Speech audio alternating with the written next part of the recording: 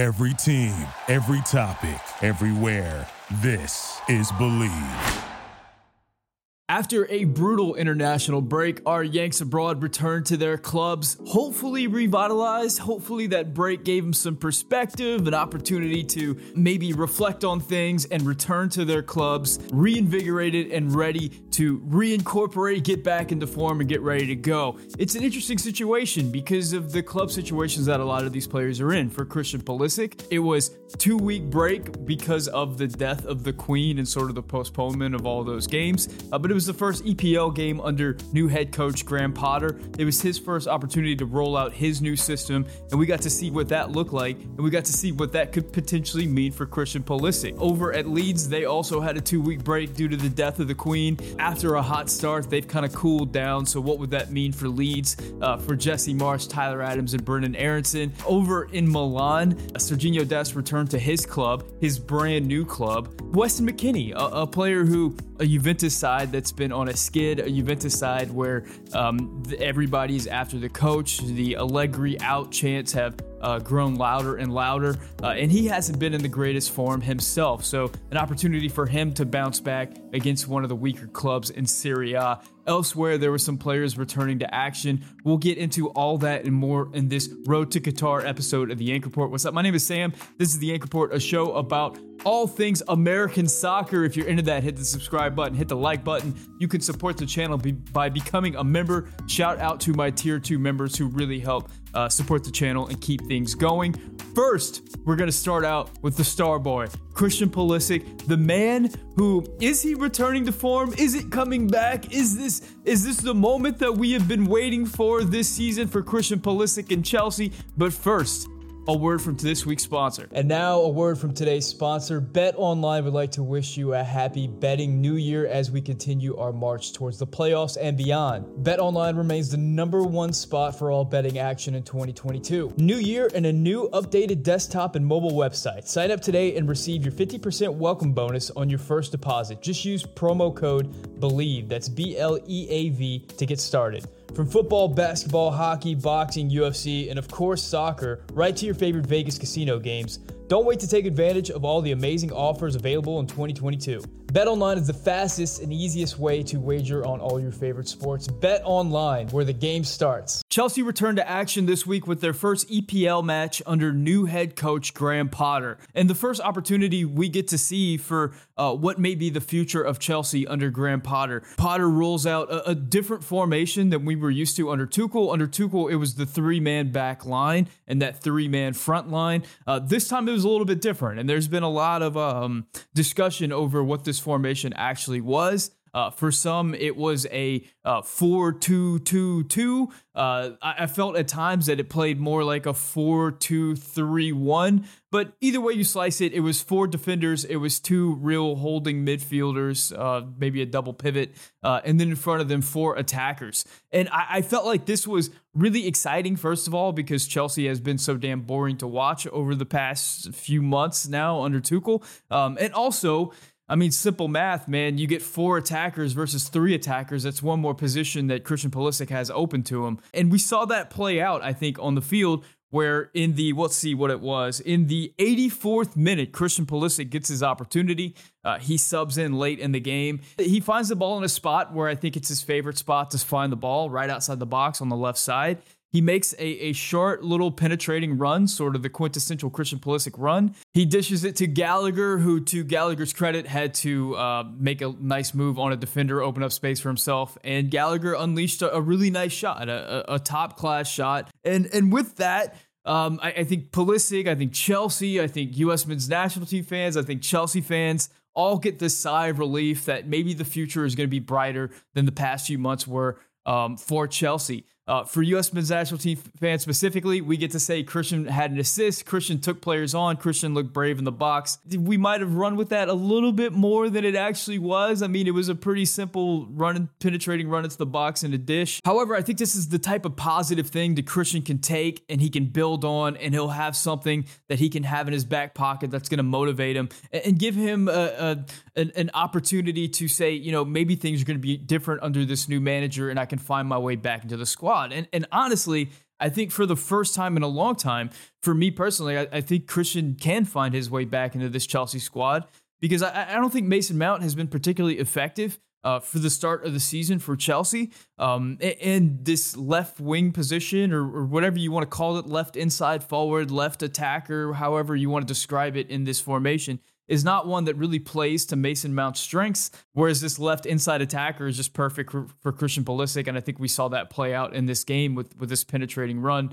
that created that space for Gallagher to get off his shot. Now, I realize that saying that Christian Pulisic could overtake Mason Mount and put Mount on the bench is a tall order. I mean, Mason Mount is an England international, and he is one of the players that's like the heart and soul of this Chelsea squad at the moment. However, there's a lot of fixtures coming up. There's a lot of fixture congestion. And I do think that Christian can claw his way back into being a regular part of the squad, a player that's getting starts periodically during the midweek and just getting a lot more minutes and being used a lot more than he is right now. Because coming into this game, I mean, even during this game, he gets what, 6 minutes in this game? Just not a lot of opportunity for him to really make an impact. We move to Serie A in Italy, where Weston McKennie lines up as is like a 4-4-2 is what they say on Google. It played out kind of, I don't know exactly. I mean, he dropped back into the midfield and defense and was clearly a midfielder in defense, but in the attack, he would often get into that right channel. He wasn't really providing width in the attack and wasn't really on the front line of the attack, with the right back providing the width and becoming more of the winger in the attack. But I mean, trying to figure out which position Weston McKennie's playing is one of the great discussions ever since he was a Schalke midfielder / defender / forward / right back / whatever else. Now, coming into this match, Weston has been heavily criticized for his form, for his sloppiness, and for his giveaways, and I think for good reason. I think before Weston McKennie got injured last season, he was in a run of form that was absolutely remarkable. I mean, he was dominating games physically. He was absolutely everywhere, but I think whenever he was on the ball, his touch was clean. He was combining really well. He was looking for balls in behind. He was looking for big switches. He was really a danger man for Juventus, and one of the straws that stirred the drink for the Juventus side that, to be quite honest, was a little down in talent at the time. And I think since returning to his injury, I think he's tried to step back into that role, but he hasn't quite had the sharpness to pull off those things that he was doing before. So it was leading to a lot of giveaways, a lot of really poor passes, a lot of just trying to do too much before he really returned to his top form. In this game, however, I think we saw a fresh Weston McKennie. I think that the international window did him some good because I think he really played within himself. You didn't see him trying to do too much on the field. You didn't see him really looking for balls in behind or trying to make big plays or anything like that. He kind of stayed in his role. He combined well. He defended hard. You saw some of those quintessential Weston McKennie gut-busting runs.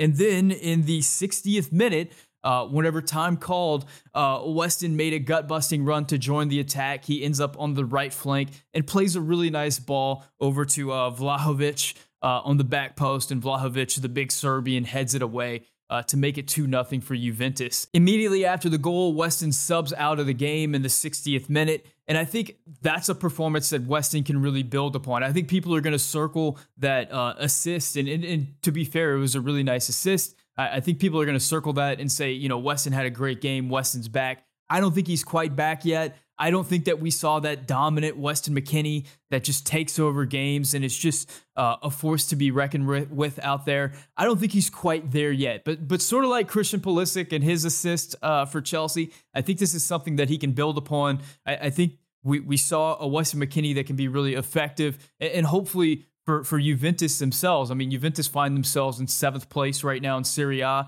They're not so far away that they can't come back. If they can string together a few wins, they can be right back in the mix. For Juventus right now, they're not losing games. It's just they're drawing far too many games. So they got to find some ways to put the ball in the back of the net. They're missing some of their top players. I mean, Di Maria would be massive for this club right now, but he's out.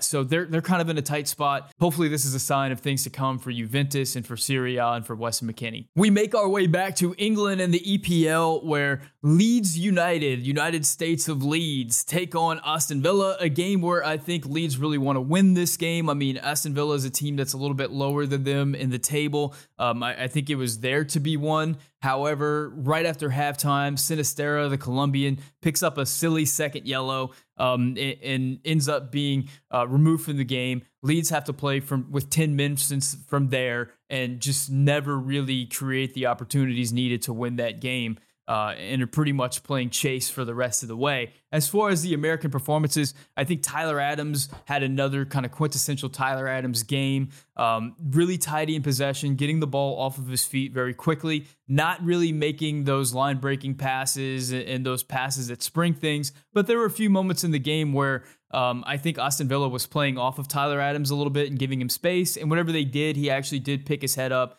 and find some of those line-breaking passes and did take space whenever he needed to, kind of dribbled forward, penetrated. However, on the defensive side, it was that classic Tyler Adams, that relentless effort, that closing down counterattacks, that intercepting balls, tackling, just that all-action midfielder that we knew he would be in this Leeds system. For Brendan Aaronson, it was a lot of running, especially after halftime whenever Leeds goes a man down. From that point on, Leeds just was not able to generate a lot of scoring opportunities or just hold on to the ball in the opposition half in general. So it meant that Brendan Aaronson spent most of the game chasing players down. He did have a bright moment right at the death of the game, right before he came out, where there was a loose ball in the opposition box and Brendan Aaronson chased it down. And for a moment, you felt like Brendan Aaronson was going to burst into that space and score the go-ahead goal for Leeds. Unfortunately, an Aston Villa defender was able to put him off just enough to where it really changed the trajectory of the ball, and the Aston Villa keeper was able to save it. I think it was going off frame anyway, so it wouldn't have mattered if the keeper was in the way or not. After the game, Jesse Marsch made headlines for bitching about Aston Villa, complaining that they were wasting a lot of time, which they were. I think a lot of teams are going to be looking for ways to put Leeds off their rhythm because and to give their team an opportunity to slow down and catch their breath. Leeds wants to play that high-tempo game, and the opposition does not want Leeds to just run them into the ground. They're going to be slowing down the game. So I think Marsch is going to be constantly bitching about pace of play and the opposition slowing things down. He's gotten criticized a little bit for this.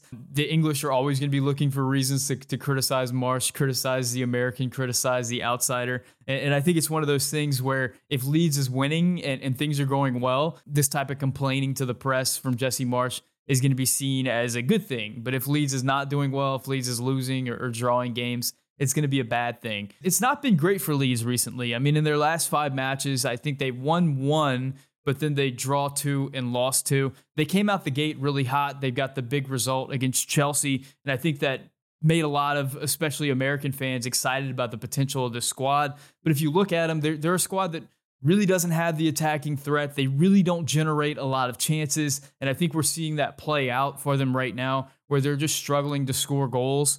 Which if you're struggling to score goals, you're going to be struggling to win matches. And I think that's sort of been the story of Leeds thus far this season. We return to Italy, where Serginho Dest and AC Milan are taking on Empoli. And Serginho Dest just doesn't have a lot of impact in that second half. He made some big runs on the outside, but he wasn't played in for those runs. So it ends up just Serginho Dest combining a lot, defending a lot. I wouldn't say any of the goals were his fault, but there wasn't a lot of impact on that game. I think the big thing for Serginho Dest at this point is to regain some confidence, feel like he's wanted and feel like he's at home at AC Milan and really get some minutes. I think AC Milan is invested in playing him, invested in getting him those minutes. So I think it could be a good thing. I think in 2 months from now, whenever we get to the World Cup, we'll have an in-form and happy Serginho Dest. Let's make our way to the Netherlands, where Ricardo Pepi comes back from a rough national team performance, I guess we'd say, a rough national team window, heads back to Groningen. Groningen takes on AZ Alkmaar and gets absolutely thrashed 4-1. However, for U.S. national team purposes, Pepi does end up scoring Groningen's lone goal. It was kind of a nasty, sloppy, championship-style goal where Pepi has the ball up top and he kind of out-muscles a defender and ends up putting the ball on frame as he's falling to the ground, and it hits the back of the net, so a goal for Pepi. Good to see Pepi back scoring. However, boy, I don't know how he makes the World Cup team at this point after what we saw in September. I mean, a lot can happen between now and then, but it's not something I'm anticipating. I'm hoping that PFOC makes it over Pepi at this point, but I guess we'll have to wait and see. In the good news category, Tim Weah returned to the bench for Lille. It was his first time making the bench this season after picking up an injury right before the start of the season. We saw in September that Tim Weah is a pretty important part of the U.S. men's national team's style of play, and without him, the team looked a little listless in attack. So seeing Tim Weah return to the bench for Lille, even though he didn't participate in the game, is a very, very good thing. Sort of a similar story for Luca De La Torre. De La Torre hasn't been injured, but he hasn't been getting many minutes at all over for Celta Vigo. In the last game, he actually came off the bench and got 26 minutes. It was the most minutes that he's gotten so far with the club.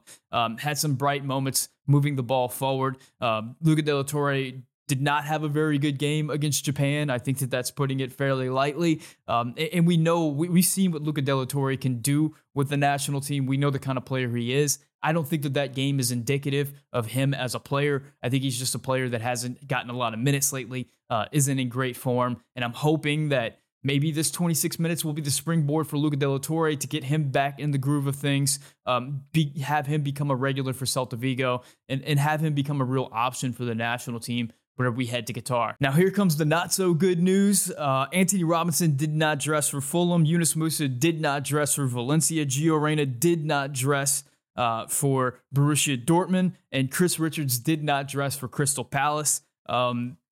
Robinson, Musa, and Richards all missed the September window with injuries.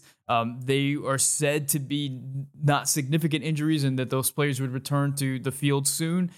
In this first game back from the international window, none of those players did return, so hopefully we'll see them back in action soon enough. For Gio Reyna, he picks up the muscular, whatever that injury was. I don't even want to call it an injury. I don't like thinking about that. But we know that Borussia Dortmund has been bringing Gio back very slowly and are very worried about his long-term health. He's expected to return to Borussia Dortmund relatively soon. I think he's going to miss, he missed this weekend's game, and I think he's going to miss the midweek game. But after that, he's supposed to be back. Gosh, we really need that guy to come back, man. We need that guy in form. We need that guy playing 90 minutes and ready to go. Worrying times for U.S. men's national team fans whenever it comes to Gio Reyna and whenever it comes to all these guys, man. Chris Richards, Yunus Musa, Anthony Robinson. We'll put Luca De La Torre and Tim Weah in that group. We need to get these guys playing regularly and playing on the field. Heck, let's put Christian Pulisic in that bucket. Let's get Serginho Dest back to playing regularly. Let's get Weston McKennie back to the form he was in before the injury. A lot needs to happen in these 2 months for the U.S. to really improve their chances in Qatar. I think it was an optimistic weekend for our Yanks abroad, but not necessarily a perfect weekend. But if you do need some hope to cling to following what was a pretty dismal international window for the boys, I think this weekend may have served to give us a little bit of that hope, just a little bit of that hope. Something to build on for sure. So what were your thoughts on the weekend? What were the biggest moments for you? What did you think about Christian Pulisic's assist? Am I downplaying it too much? Was it the assist of our generation, the immaculate assist that's going to launch Christian Pulisic back into his post-COVID form? I hope so. What about Weston McKennie? What did you think about his game? What do you think is the most important thing to happen in the next 2 months for the U.S.? Let me know in the comments section. If you want the Yankee Report in podcast form, you can find it anywhere you get your podcasts. As always, si puede hablar español, dígame un comentario en español. If you want to support the channel, the best way to do so is to become a subscriber. You can also like the video. You can comment on the video. You can share the video with friends and family and enemies and whoever you want. If you really want to support the channel, you can do so by becoming a member. Being a member directly supports me and directly supports the channel and allows us to pump out these videos on a regular basis. So shout out to all my Tier 2 members: Manuel Oliveras, Mike Irish, Chris Matassa, Matthew Doyle, Michael Baker, Matthew Hanna, and Dan McVie. Guys, thank you so much for watching. My name is Sam, and this is the Yankee Report brought to you by Bet Online. Thank you for listening to Believe. You can show support to your host by subscribing to the show and giving us a 5-star rating on your preferred platform. Check us out at Believe.com and search for BLEAV on YouTube.